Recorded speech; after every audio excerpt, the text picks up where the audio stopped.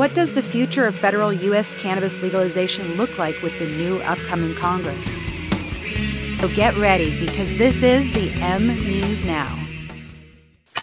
The current congressional term will be ending on January 3rd, 2023, ushering in a new group of representatives and a change in party leadership.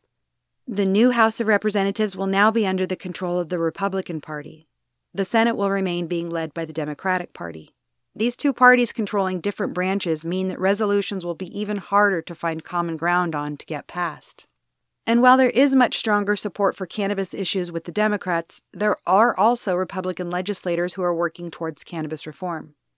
One example is Republican Congresswoman Nancy Mace of South Carolina, who's the sponsor of the States Reform Act, which federally decriminalizes cannabis and fully defers the powers of prohibition and commercial regulation back to the states.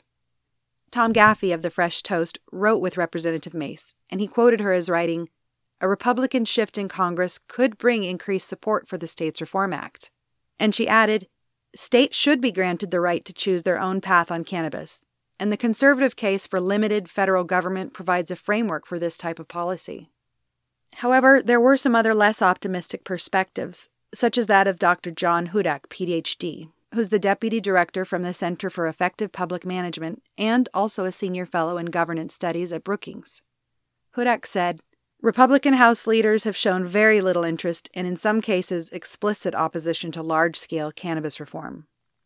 Conservative Republicans definitely have shown less support for cannabis reform issues overall, but with the ever-growing public support, there's hope that congressional leaders will listen to the people they're representing and take action on cannabis reform." Later.